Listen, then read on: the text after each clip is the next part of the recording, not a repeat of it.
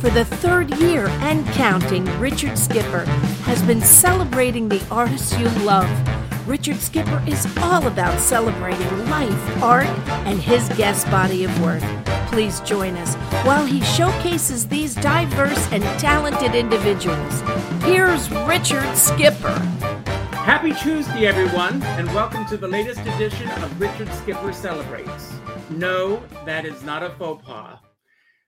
October 3rd, 1961 was a Tuesday night, and the Dick Van Dyke premiered for the first time.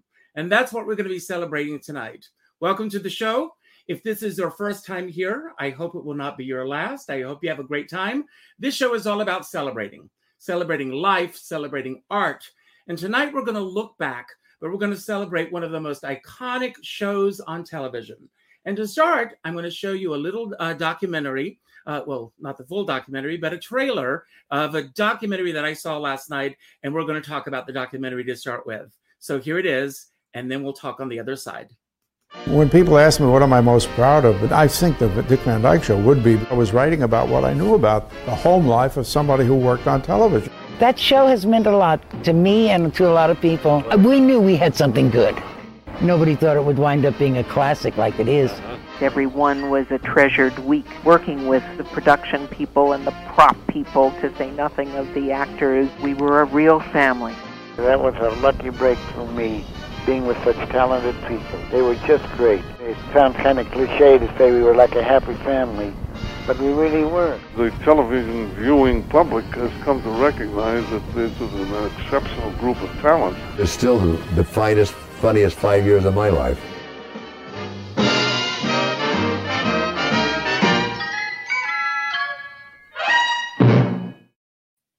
David Van Dusen, you created that incredible documentary. I did. Thank you very much for having me on, Richard. It's one of the great things I love to talk about is the Dick Van Dyke Show. Well, last night I sat back and I watched this show. I'm a huge fan of the Dick Van Dyke Show. Let's start there. And it was just so much fun to watch this. And God bless you.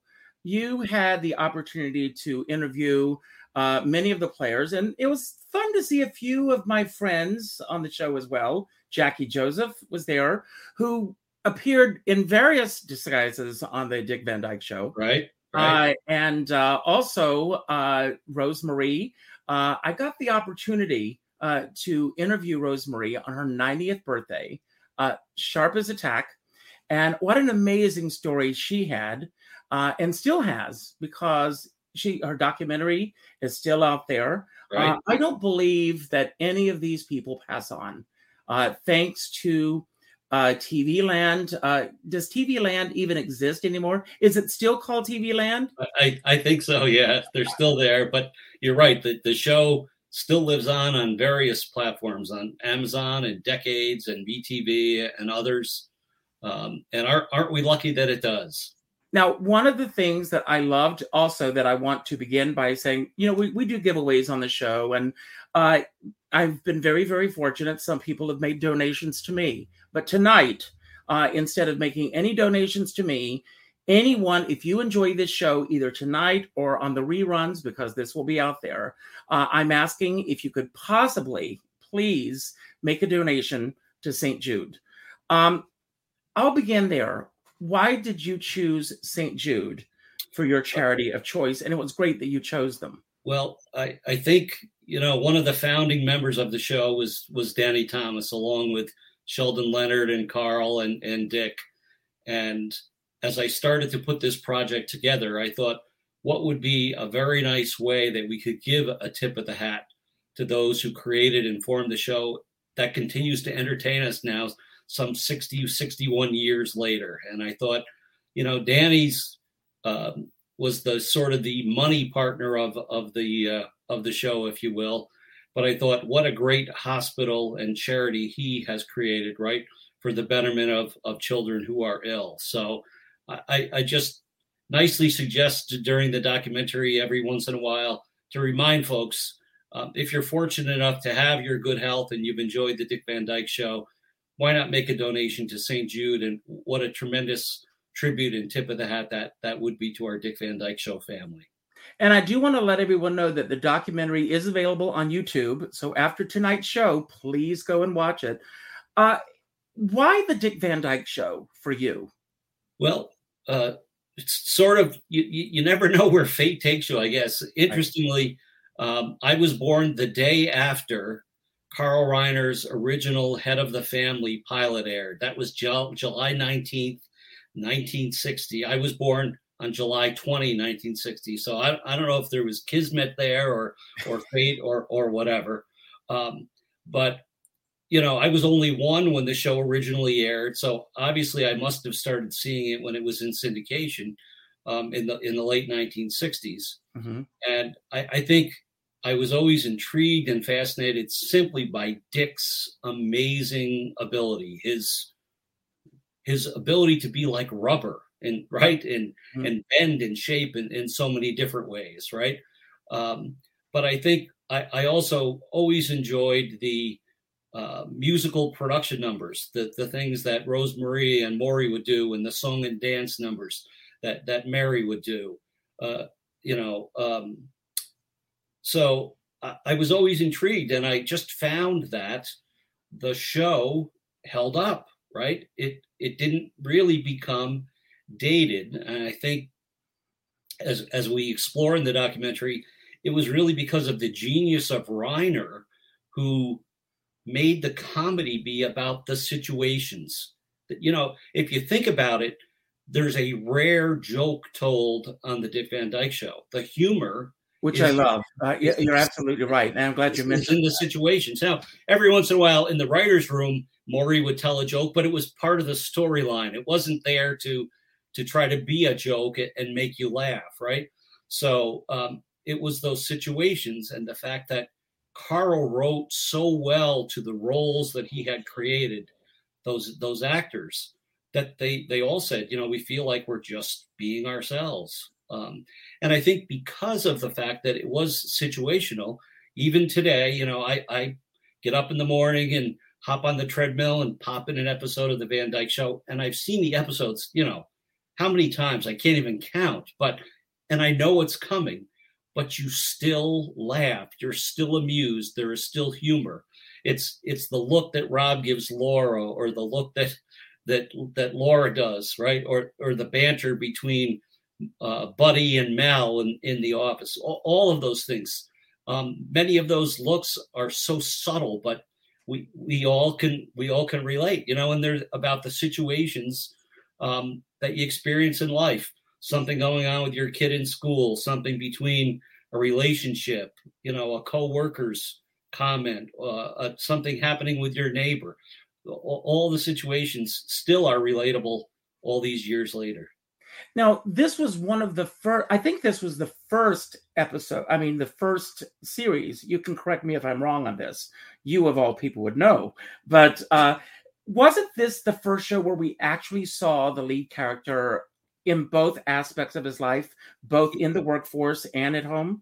Right. I think, Carl thought, typically a sitcom would start with, "Hi, honey, I'm home," but you didn't really ever find out very much about what the dad did for work. So it was a very unique entree, I think, into the television sitcom world, because you saw a lot of what the dad did, right? You could really have two storylines. You could see both parts of that. And I think that was also relatable too, in terms of some of the banter that would go on in the workplace. People could also relate to. Now, do you have a favorite episode? I do. Mine is the episode 51 for fans of the show. That would be "It May Look Like a Walnut." I'm laughing already. Yes. I still, after so many years, I still have my sense of humor and my thumbs. Yes. I did for 20 years actually publish a newsletter about the show that I sort of took from that episode. I called it the Walnut Times, and that was from 1995 to 2015. And again, we would talk with the cast members from the show, the crew members, guest stars. And I think just continue to keep the memory of the show alive. And it was very rewarding for me to have Carl really endorse that, as well as so many others from the show. Now, you have immersed yourself into this series like no one else. What surprised you the most that you learned about the series from creating this incredible documentary? One of the things that I think was extremely impressive was I sought out and found, as you mentioned, Jackie Joseph. So Jackie was among, several different roles that she played on episodes, but I found 9 other guest stars, folks like Jamie Farr and Bernie Coppell and Michael Forrest and Sylvia Lewis. I mean, there's, 10 folks. What I thought was so nice to hear was the fact that all of those people in their own right have quite nice careers. Most of them said the jewel on their resume was that appearance that they can list of being on the Dick Van Dyke Show, and memorable for each of them because they said what a collaborative environment that Carl and Dick established on the set, right? It was always about making the show the best that it could be. And unlike other sitcoms or appearances that they'd made, where sometimes they were made to feel like an outsider, it was entirely different on the set of the Van Dyke Show, where they were really welcomed into the fold, encouraged to contribute, encouraged to collaborate, and really felt welcome on that set. And many of the ideas that they contributed ended up remaining in the show. So I thought that was quite an interesting insight in terms of what other sitcoms and other appearances were like for many of these actors and actresses in their own careers. Now, there are a couple of things that came away from me that I did not realize that they had actually, even though they didn't change anything except for the opening credits, that there was a daytime version of the Dick Van Dyke Show. So in the late 60s, they began to air the show in the morning hours, right? And yes, and they rebranded it the Dick Van Dyke Daytime Show. And I think perhaps that's where maybe as a young child, I first became exposed to it. I don't quite remember. But yes, the show, had its life from 61 to 66, and it continues today in 2022. Now, I hope I'm not putting you on the spot, but I would like you to sing the theme song, because I discovered that there were actual lyrics to the song. Well, there are. So let me just give a little. So, or should I bring on the 2 other guests and have the 3 of you sing it together? Well, I don't know. They're nodding or shaking their heads. They're shaking their heads. Earl Hagen, masterful composer, wrote Dick Van Dyke Show theme, Andy Griffith theme, That Girl, Mod Squad, I Spy, Gomer Pyle. And the Dick Van Dyke Show theme was truly written as an instrumental theme. Years later, it was discovered that after the show had finished its network run, that Maury Amsterdam had written lyrics to the theme song. And they go like this. So you think that you've got trouble? Well, trouble's a bubble. So tell old Mr. Trouble to get lost. Why not hold your head up high and start crying, stop trying, and don't forget to keep your fingers crossed.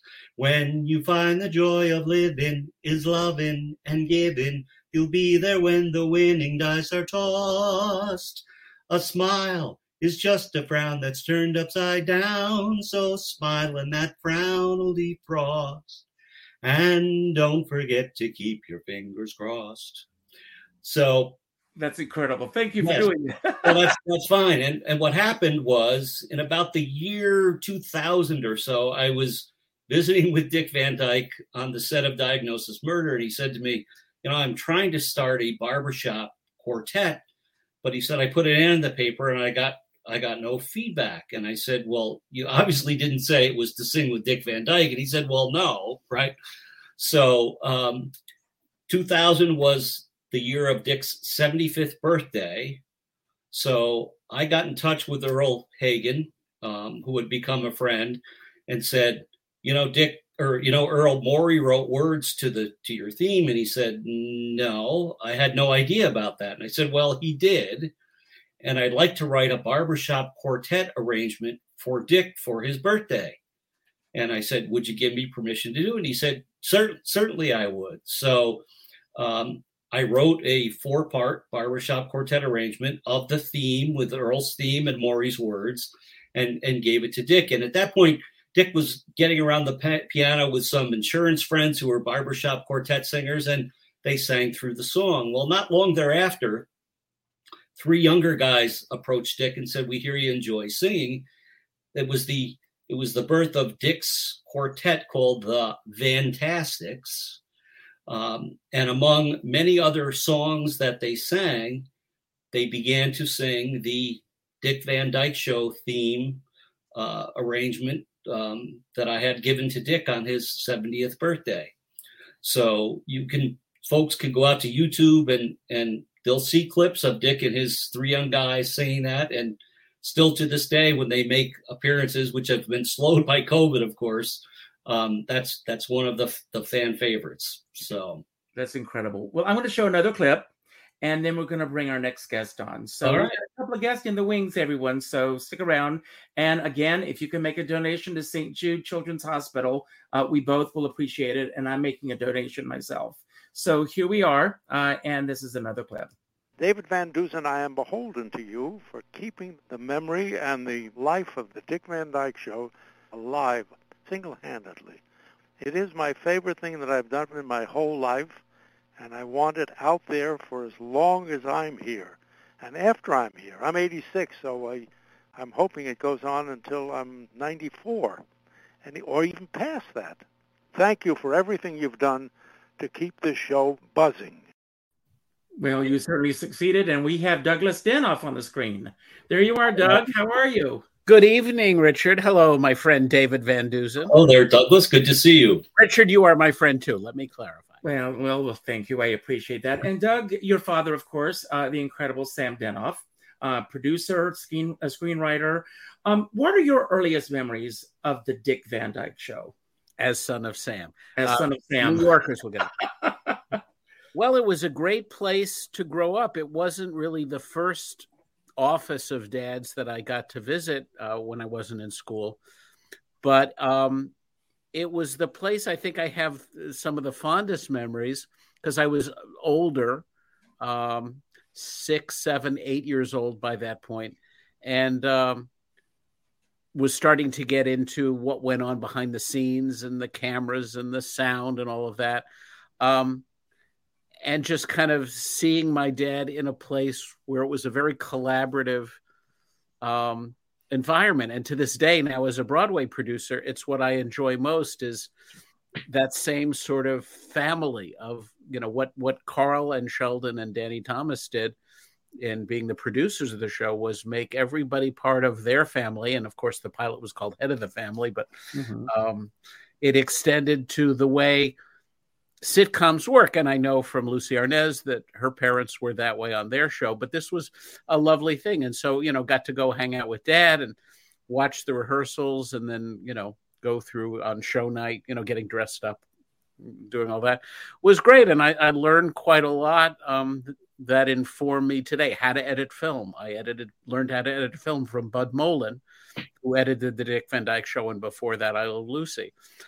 Film, plastic stuff with holes in it. But, the nuance of that. It was a lovely time. And of course, the episodes that Dad and Persky wrote are, I think all of the episodes are beloved, but they are some, amazingly enough, along with a few from Kleinschmidt and Gary Marshall and Jerry Belson, some of the most talked about over the years. And so that's kind of cool. Well, I want to talk about that for just a moment. These shows still hold up so tremendously in today's world.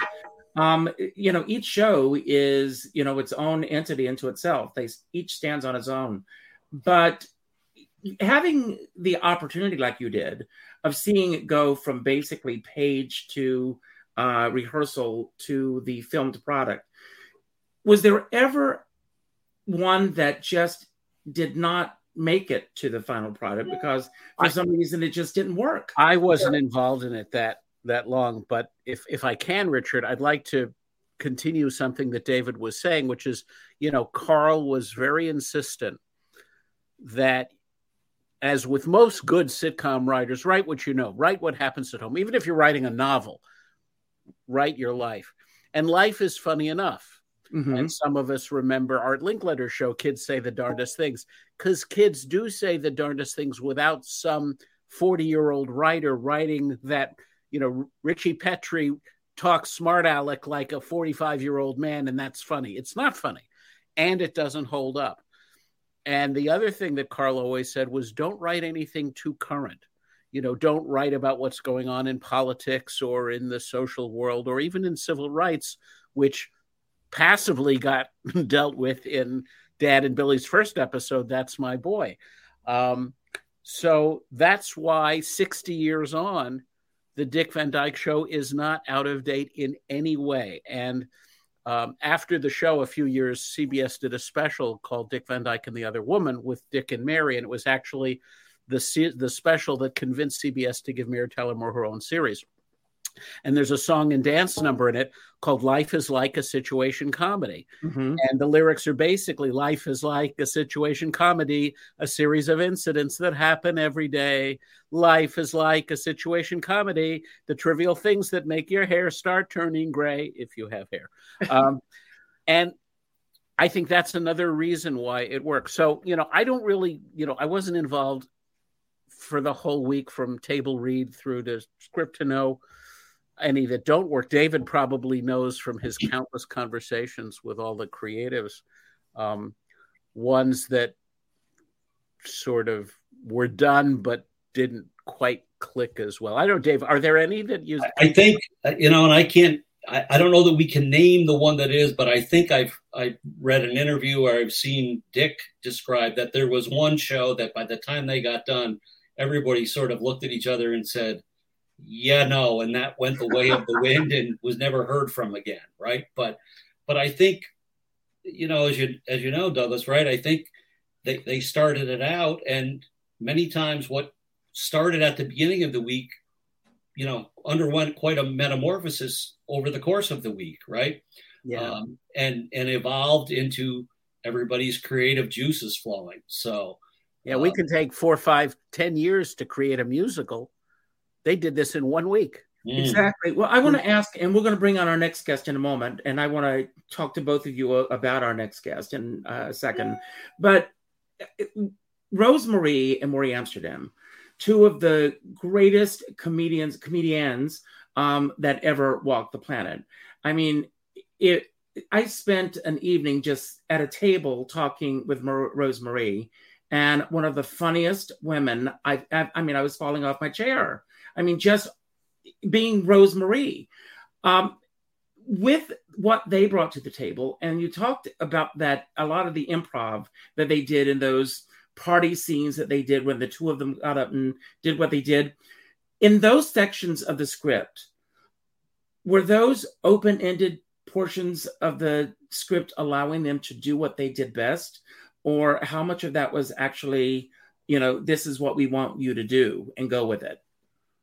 I don't know, Dave. Do you know? Yeah, I think there was a framework there, but I interviewed Greg Amsterdam for the documentary, and he said, his recollection was, Maury does X here, and that was sort of the direction, right?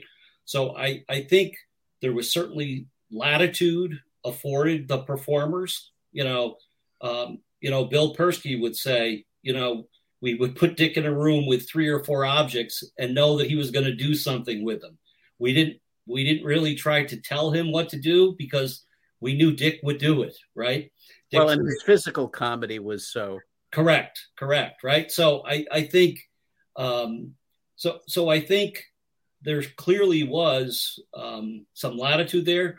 I think the real answer to that, Richard, and maybe in the final scripts, it became more fleshed out and got put in there by the script supervisor, Marge Mullen, right? But Carl's scripts have all been donated to the National Comedy Center in Jamestown, New York, Lucille Ball's birthplace. So we could certainly, if we think of a particular episode where that might be true, it would be interesting to pull a copy of Carl's scripts and do a little investigating to see what we thought. Like particularly in the pilot where Dick and Rosemary and Maury did some performing. It would be interesting to see how much of that was actually written in Carl's first script. So now, both of you know in this business, they say never appear with children or animals, but they have this wonderful family dynamic with Richie. Do either of you have a favorite episode that included Richie? Larry Matthews, the great Larry Matthews. Mine was the Woodpecker episode. Oh, right. And I have ever infused in my memory the picture of Larry wearing the pith helmet and sunglasses as he comes in the front door to avoid being pecked on the head by the woodpecker. What about you, Douglas? I wonder if he still has that pith helmet. I don't know. I'd have to think. I know there's one where he's sitting in his bathrobe singing. What episode is that? He's singing from a Broadway show. What is it? Oh, well, maybe he can tell you himself. Let's ask Larry Matthews. Larry Matthews. Hey, guys. Hey, Larry. Hello, Larry. Thanks for being here. It's great to see y'all. Boy, that's a good question, Doug. I'm not sure I remember that one, actually. I did you're the top, you're the Tower of Pisa. That's the one. That was it. It was Washington versus the Bunny, I think, wasn't it, David? And we were yeah. And I was saying that, and I think what happened was we have a picture that I can still have somewhere where I'm singing with my arms like this, and Dick and Mary just like this with their hands in theirs because it was just probably not that great anyway. Well, I mean, Ann Gilbert, her line of the woodpecker having a glandular problem, every time she says that, I fall off my chair, and I've seen it a million times. I mean, it's just the delivery that she had of this. I mean, and then that moment, and you talk about this, of the kids coming in and you showing the neighborhood kids, I guess, your Dick Van Dyke, I wanted to say your dad, Dick Van Dyke, in bed in the striped pajamas. And it was difficult for you kids to have do this with a straight face. Yeah, it was. And Barry Livingston was in that. Right. And I'm trying to think who else was in there with us. I think it was two other kids. And what happened was we were just, it was like we had that little grin on our face, And I think Carl finally came up to us and he all said, he says, look, he goes, I want you to think of somebody really sick or dying when you're doing this, okay? I want you to think of something really, really horrible. And we did. And that's what we finally pulled the scene off where it was pretty good. And we didn't do too bad with it. Do you have a favorite episode that you appeared in and then, an episode that you're not necessarily featured in that you just enjoy, watching today? Well, it's funny. I mean, I watched the other night that it was on MeTV. We were talking about that earlier. You guys were, and it's on Decades. And it just, again, watching some of those office scenes with the three of them, as I got older and really could understand the comedy, I laughed today, like David was saying earlier. I guess my favorite episode, I'm going to have to kind of go with David on, which is, it may look like a walnut. It was such a fun episode to do on the set. It was like a fantasy type episode, and we got to just have a lot of fun with it. Filling the closet with walnuts and watching Mary come out of it, when he opened the closet door was really fun. And then there's a few episodes that I was particularly proud of, my performance in that I just remember and were very fond of. I'm going to show another clip, and then I want to talk about the players both on and off screen. Here's Bill Persky talking about Sheldon Leonard.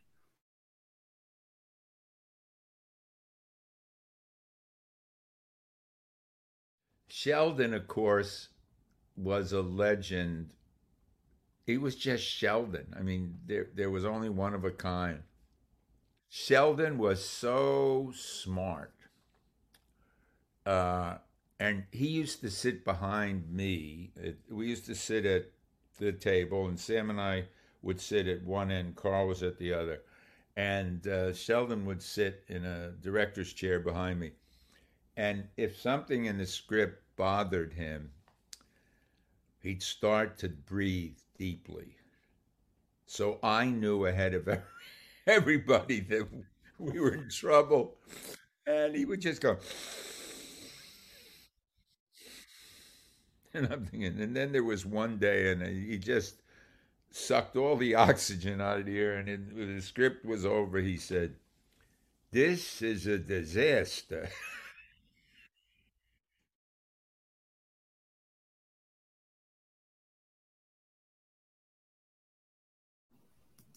Direct from the Walnut Times. I want to let everyone know that our word of the day is curiosity. So if anyone has any curiosity about any of the episodes and you want to ask about anything, ask your questions. Use the hashtag curiosity tonight. And I've got a special giveaway tonight that I'm going to give to a very special person tonight. So anyone want to respond with anything regarding Sheldon? Memories? Well, we were talking earlier about favorite episodes, and there's an episode we did called Never Name a Duck. And it was about Richie and had gone to the pond with Dad, and we picked up these two ducks out of the pond and brought them home, and they were going to be Richie's pets. They were Richie's pets. And one of them died because it was in captivity. And so Rob finally had to come to Richie and say, look, if you want, Stanley and Oliver were their names, by the way, if you want Oliver to live, we have to put him back in the pond where he belongs, because that's where he thrives. And Richie Cobb obviously couldn't grasp that concept. And there was a scene where, Rob had to come in and tell Richie that that's what they were going to do. And I was, supposed to be crying in the scene because I was very upset about losing my duck. And I couldn't, at that age, I just didn't really know how to accomplish that. So my mom said to me, she goes, why don't you go talk to Mr. Leonard? And he'll help you out with that. And so I did. And I went to Mr. Leonard, and I said, I'm Mr. Leonard. I call him Sheldon. I call him Mr. Leonard. And I said, I have to be crying, and I don't really know if I can do this. Can you help me with this? And before we went on set, he kneeled down in front of me and put his hands on my shoulders. And he told me this unbelievably heart-wrenching story about his dog who had died tragically, and he was like the family, gem and this and that. And in about 3 or 4 minutes, I was just, I was bawling because I was a big animal man. Still am a big animal lover. And so I went on the set and I did that scene, and I think it's one of the best, in terms of dramatic performances, because we didn't have a lot to do. I'm very proud of that, and that was really directly because of Sheldon. Method acting. Yeah, really method. Yeah. Wow. David, one of the segments, I'm glad that you included this in this documentary. You talk about how the show has been celebrated and remembered beyond the Dick Van Dyke Show. And they keep coming back with remembering the show. There was an animated Alan Brady series for a while. What are some of your, as putting this documentary together, was this an easy documentary in terms of the gets that you got for the documentary, or was there a holy grail that you were not able to get, that you regret that did not happen? It was particularly challenging because this all happened during COVID, right? So all the interviews were done via Zoom and recorded. And when I started out, Richard, I wasn't exactly sure what direction I was going to go in. I did want to include the second generation family, the children of the cast, because I thought that they represented a perspective that we hadn't heard in the past, right? And I wanted to dig deeper than the retrospectives that had been done before. So to include folks like Doug, right? And of course, Larry was there because he was a member of the cast, but to get Jerry Paris's kids and Ann Gilbert's kids and Dick's son and Rosemarie's daughter and all of those. So I think as we began to do the interviews and you heard the comments of what people talked about, that helped formulate for me the direction that that the documentary ultimately took, right? I worked really hard to try to get some new footage of Dick. The timing didn't work out, and with COVID and all sorts of things. Fortunately, I had some footage from previous discussions that we'd had, so we could include that and his thoughts.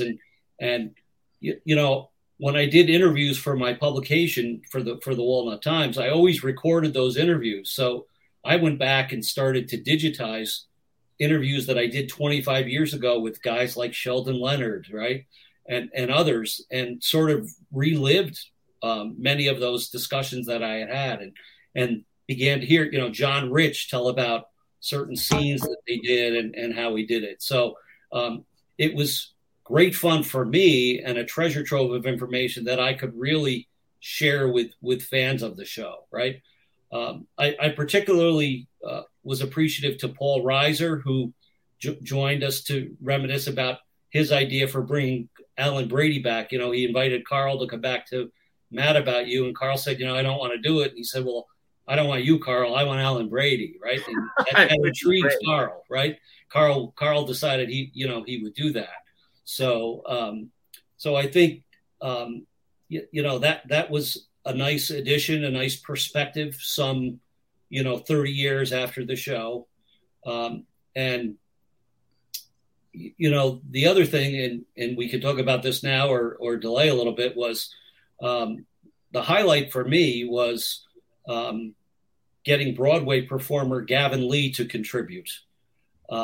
So, you know, as we talked earlier, musical performance numbers on the Dick Van Dyke Show were some of the highlights. Mm-hmm. Dick performed a song at Richie's birthday party about being a clown. Now, so here's the tie-in. It was Richie's birthday party, and Doug's dad and a partner wrote When the Circus Comes to Town, right? So I was able to acquire Earl Hagen's original background orchestration that he wrote at the time, and we recreated that orchestration again during COVID. So players played all over the world and sent in their parts, and we did that. And then I got in touch with Gavin Lee, who had met Dick through his association of being Bert in Disney's stage show and Broadway show of Mary Poppins. And Gavin graciously, you know, did a song and dance number as a tip of the hat to Dick. So if folks haven't seen that's truly something they should go and at least pull that out and have a look at that. So my thanks to Gavin for that. If memory serves me, I think Dad used to sing me that song when we lived here in New York. We didn't move to California until 1961, but I think I remember sitting on his knee. So it was in his head. He loved writing songs. He always wanted to be a songwriter. So I think the copyright is from the 50s, Doug, right? So I think you're right. And the other thing, Richard, is while Bill Persky is speaking in the documentary, behind him you hear the song being played on the piano, and Doug found that in his archives. Why don't you tell the story about your dad coming to visit and playing, Doug? Yeah, well, I had a Yamaha piano that had a recording device on it. So the under the keys were little switches. So he came and played this piano, and it actually duplicated him playing the piano. You could play it back on this piano. I sold the piano a long time ago, but I still have the floppy disks. They're 3.5. I'm looking for the disc right now. 3.5-inch floppy disks. I got to jump in real quick and say, for you haven't seen the documentary, it's. I mean, I remember that show vividly because it was Richie's birthday party, yeah. and Doug and I have talked about this, I think, and when I watched the documentary and watched Gavin do that song, I must say it brought a bit of a tear to my eye just to bring back that memory. It's amazing, and think about Sam as well, who. I was very close with Sam, and Douglas knows this. He was such a special man. I can't even tell you. Oh, you didn't have to show him your report card, kiddo. Yes, he was. But anyway, I found a piece of software that would it's a MIDI for those of you who are into electronic music. So I don't have a sound recording of Dad playing the piano, but it took that floppy disk and, like a player piano, reproduced it. And so it was actually hearing my dad playing and pausing. And I remembered it was really emotional to hear him do that, because he's been gone now 11 years. And it was really great to find that and to be able to have that fit into David's. Yeah, Doug sent it to me and played it, and my first thought was, "Oh my gosh, this has to go into the documentary." It's just, there are many little subtle things, Richard, in the documentary that true fans will appreciate. I don't know that the general Dick Van Dyke fan will do it, but at the very beginning of the documentary, I holding the pitcher of air, which is the actual prop of the walnut pitcher, right? So there's no mention to it, and somebody probably looking at it thinks, what the hell is he doing with that pitcher? But fans of the show know exactly what I'm doing there, right? Well, and the way Larry got the poster, I inherited my dad's passion for saving stuff, much to the dismay of several girlfriends in my life over the years. But he saved, and I think Richard may have them, 3 iconic paintings that were painted by Glenn Ross, right? Ken Reed, probably. Ken Reed, the art director for the series. The first 2 function as one painting.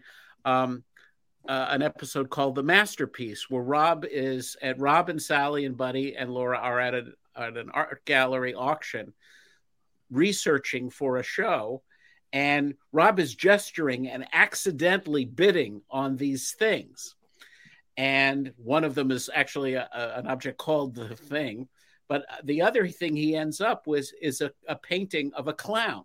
And it is signed by Artanis. And in the storyline of the episode, we find out what was true is that Frank Sinatra is Artanis spelled backwards. And Frank Sinatra actually was a painter, as are a lot of people like Tony Bennett, and he liked to paint clown paintings. And the storyline is Dick feels like there's another painting underneath. And so the second painting Ken Reed made with the center, and it's the American Gothic painting of there we go. So good job, Richard. Yes. So I have these paintings, and they're about 3 feet high and 2 feet wide. And these are the original paintings from that episode. And I think they need to be eventually in the Smithsonian or an NFT. And then the other one I have, which I didn't send to Richard, but I can say, is the episode called October Eve, where Laura has been painted long before she and Rob met. And the painter, a bohemian in the Greenwich Village named Serge Carpetna, played by Carl Reiner, elected to take the artistic license and paint Laura in the nude, which terrifies her. And they decide they want to buy the painting back. And there's several scenes in Carpetna's atelier in the village. And in the final scene, he's painting on a canvas with a spray gun filled with paint. And he gives Rob one. And as the scene fades, they're both spritzing on this painting, which is about 30 by 40 inches. And Dad saved that too. And it's signed by Dick Van Dyke and by Carl Reiner. So these little relics. Now you have another relic that I love that music box that you shared before. Oh, I think David has one too. They gave the cast, and Larry, you probably know, or Dave, the story, but these were little music boxes. And if you open it up, I think I've got it queued up.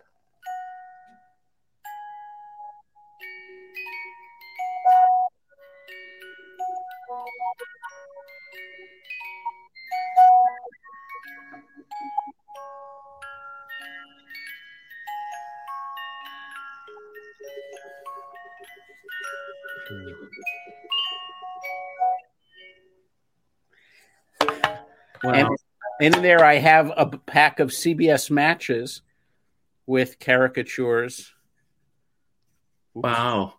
Now, I'm going to bring up another piece of art, and this is beautiful. So it's a great photograph, but look at this. Oh. You're still a snappy dresser, Larry. That's probably, when we did the Revisited show in 2004, a friend of mine who is a Hollywood historian and et cetera, she said, you've got to recreate that picture. So Dick and Mary and I recreated that picture, 44, 5 years later, something like that, whatever it was. And so I have one of each of them. But that is probably one of my favorite pictures of the three of us together. Now, you mentioned in the documentary that she was more like an older sister to you. Mary, it's both sister and mom in a lot of ways. It was, both. Mm-hmm. Rosemary and I were very, very close, and I think we talked about this. I don't know if I talked about it in the documentary or not, but because of our Italian heritage and our background, but our families became very close with each other. And Rose was really kind of like that aunt kind of Rose to me, right? And she was awesome. But Mary was interesting. She was like a sister and a mother together because she wasn't that much older than she was fairly young at the time. And I have sisters who are, we're close to her age. And so it was kind of like I had that relationship. But Mary also would do such wonderful things when we were, doing our filming. And she would come up to me, and if there was something she just felt like, Larry, maybe try this a little bit and try that. It kind of goes back to what we were talking about with everybody kind of contributing. And Mary would do that to me, and it was very special because I would listen to her as a mother figure at that point and try and relate that onto the screen when we were shooting our scenes. And she was wonderful. And there's a documentary that they're doing on her life as well, which I did a big interview for, and it was wonderful. And I know that they were worried her husband is worried that Mary won't have a legacy. And I said, no, Mary already has a legacy. There's nothing, you don't have to be worried about anything, man. It's just one of the greatest iconic individuals which will live on way past all of us. And trust me. Yeah, absolutely. Speaking of documentary, we should mention, everybody, Wait for Your Laugh, which is the documentary about Rosemarie's life. Yeah. She was performing when she was younger than you, Larry, right? She started at age 3, I think. 3, yeah. On the radio, yes. And I'll tell you, if you want to hear some great, and this is a whole different thing, David has heard him, and Doug's probably heard him too, but you sit and talk to Rose, and she'll tell you stories of her past and growing up through the business that your eyes just do this, and you go like, oh my God, what a great story. And you did what? Well, my favorite is her dancing as a little girl at Al Capone's birthday party. Well, I was going to say Bugsy Siegel and Al Capone. Yes. Right. That was all that history was there. It was kind of crazy, but it was good. So. Amazing. A couple of comments here. Someone was asking if That's My Boy received any backlash at the time that it originally aired. I don't think so. I think, isn't it true? The biggest concern, CBS and the sponsors were concerned that the audience would be laughing at Greg Morris, who's a black actor, and Carl properly and correctly assured them that they would be laughing at Rob for being such a dimwit, right, to think that a hospital could switch babies in the first place. Right. And maybe you should explain the episode, which, by the way, was Dad and Billy's first and spec script. This was an idea they had, and they wrote this, and it needed a little polishing from Carl. And this became probably one of the most famous shows we ever did, really. Groundbreaking. It was groundbreaking, literally, at the time. And, for Bill and Sam to write that was extremely forward thinking, in my opinion. It was like crazy good. Yeah, and Bill explained that they were so discouraged, he and Sam, that they were almost on the precipice that day of saying, we can't do this anymore. We're not having success, and it's not going well, right? And the phone rang, and it was Carl saying, I want to talk to you about this script. And there it was, right? Yeah, because they had come out to write for the Steve Allen Show, thanks to comedian Bill Dana, who was the head writer. And then they wrote for a few television specials. They wrote Julie Andrews' first special and Bill Cosby's first special, and then the Andy Williams Show. And then I think they wrote a couple of Joey Bishop episodes, and really everybody, of course, wanted to write for the Dick Van Dyke Show. So it ended up working. Yeah, the episode is basically that Rob and Laura have just brought baby Richie home from the hospital, and Rob, being a crazy father, is convinced that they brought the wrong baby home. They brought somebody else's baby home. And of course, Laura goes along with it with great humor until the final scene where, because the other couple who baby they think they have is named Peters. So he figures obvious, Petrie Peters. She said, Rob, why does Richie have a black foot? Well, I tried to get, a footprint out of it. Doing a series of tests. But the thing too, Doug, is that the reason that Rob was so crazy is because they had each gotten flowers, and the flowers had got switched up at the hospital. Right. So Petrie got Peters, and Peters got Petrie, and that's why Rob got this crazy idea that they switched our baby because he doesn't look like us at all. I mean, it was a great script. Well, and then in the finale, Rob insists that the Peters come over to their house. And so you see a master shot of the Petrie living room, and the doorbell rings, and Laura says, I'll get you. Laura, stay there. And he is going to take control and open the door. And he opens the door, and his face drops. And in walks a black couple, the man played by Greg Morris, who we all know also from Mission Impossible. Yes. And it was the longest laugh in the history of three-camera sitcom films.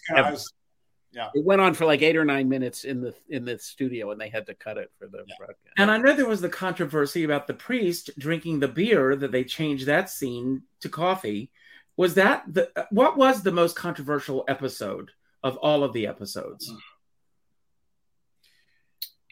I mean, David could probably speak to this. He's researching more. I mean, there was it was little things throughout the whole run of the show, really. Standards and practice were, another, entity at that time. I mean, they made a big deal out of Mary wearing capri pants. Right. They were concerned about the cupping. The cupping. Yes. No cupping. They made God for the cupping, Yeah. And that's why they slept in separate beds, because that was another deal that they would, God forbid, a married couple who had a child already would be in the same bed together. It's like, what? It was just. So you do prove that, Larry, that the stork exists. Yes, I do. Well, and I think that the rule was also that if they had been in the same bed, one of the people had to have their foot on the floor during the scene. Right. And going back to I Love Lucy, you couldn't say pregnant. You had to say infanticipating.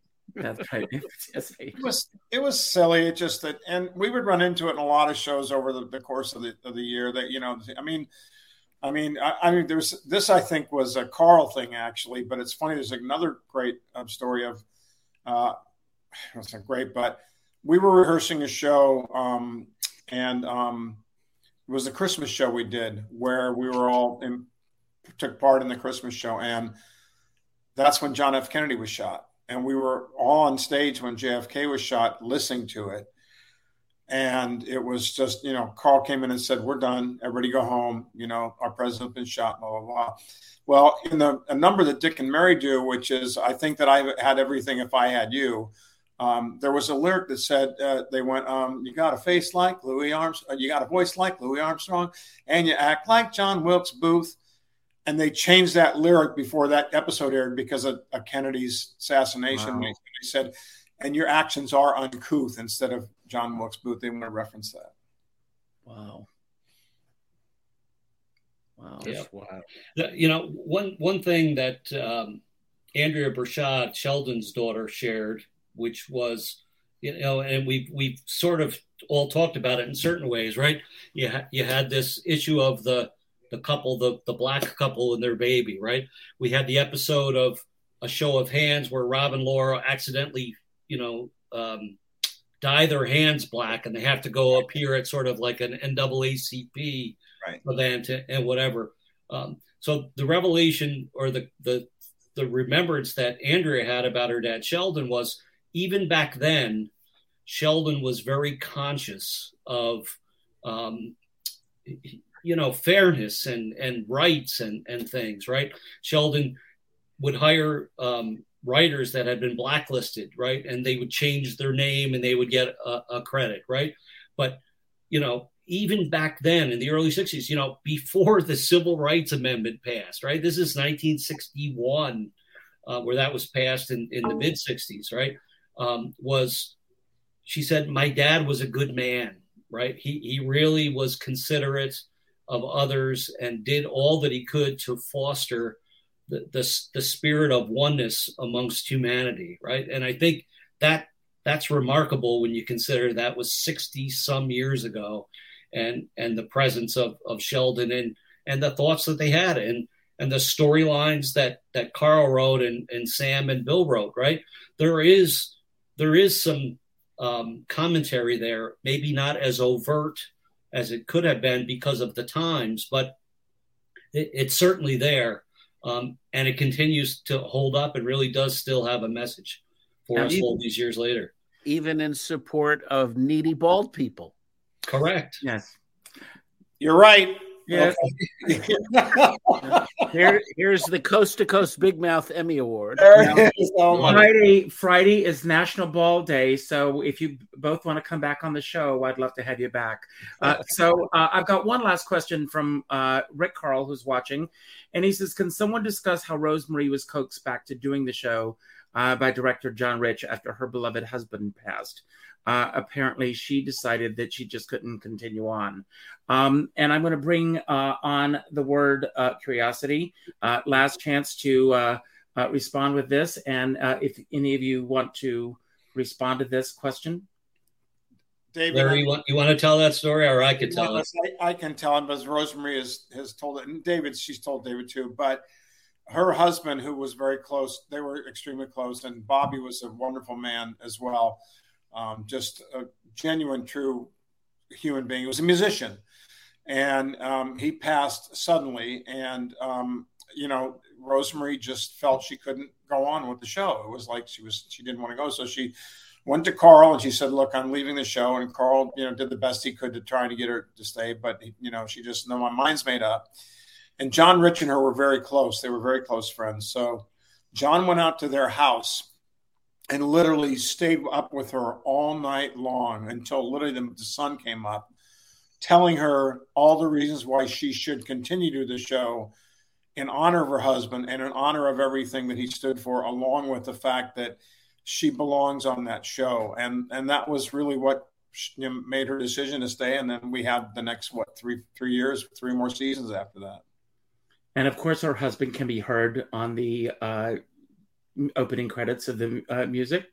So very important. Thank you all for being here. Don't go anywhere for a moment. We're going to do a giveaway, and this is how it works. Thank you all for being here tonight. So I have no control over who our winner is. And we'll see. Liam Fallows, do any of you know Liam? I do know Liam, yes. So, Liam, thank you for being here tonight.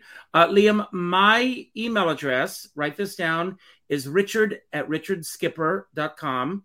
Again, that's richard@richardskipper.com. Send me an email, and I will get your prize package out. So I'm going to remove this. Does it include walnuts? It includes walnuts. That's a good idea. I may include walnuts. I'm going to throw that in, Doug. Thank you. Let me just tell you quickly, Liam is a 23-year-old film student in Chicago who's greatly influenced by the Dick Van Dyke Show and is trying to write, trying to get into the business, and would like to see if we can't restore some of Carl's and Sam's and Bill's approach to sitcom writing. So I'm sure he'll be thrilled with your package tonight. Well, Liam, come on the show. We'll talk about it. I'd love to have you come on and talk yourself. First of all, I want to say David reached out to me. How long ago was it that you reached out to me, David? Oh, probably a couple months ago, maybe a little more, right? And he proposed this idea tonight. And we picked tonight because of this being the actual anniversary. And Larry and Doug both agreed to come on tonight. So thank you, David. Thank you for this great idea tonight. It's one of my favorite shows. Yes. And it's all worked together. So thank you for that. David, thank you for all the work that you've done. I stand with Carl on that, that you have kept this legacy going and you continue to do so. The documentary is great. Everyone go and see it on YouTube. I'm going to say a few words. Wait, can I just say one quick thing? Yes. David and I have been talking. I haven't had a chance to talk to Larry. I still believe that we need a Dick Van Dyke Show museum in the city of New Rochelle. As beautiful as Jamestown is, it's a hike up there. And they do a great job up there. But I would like to see this happen. And I have met with Mayor Noam Bramson and some of the people there. It's an easy commute from New York City. It's great for tourism. If everybody believes that this is a good idea, let Richard know. He'll share it with me. We'll keep you all involved in all of this.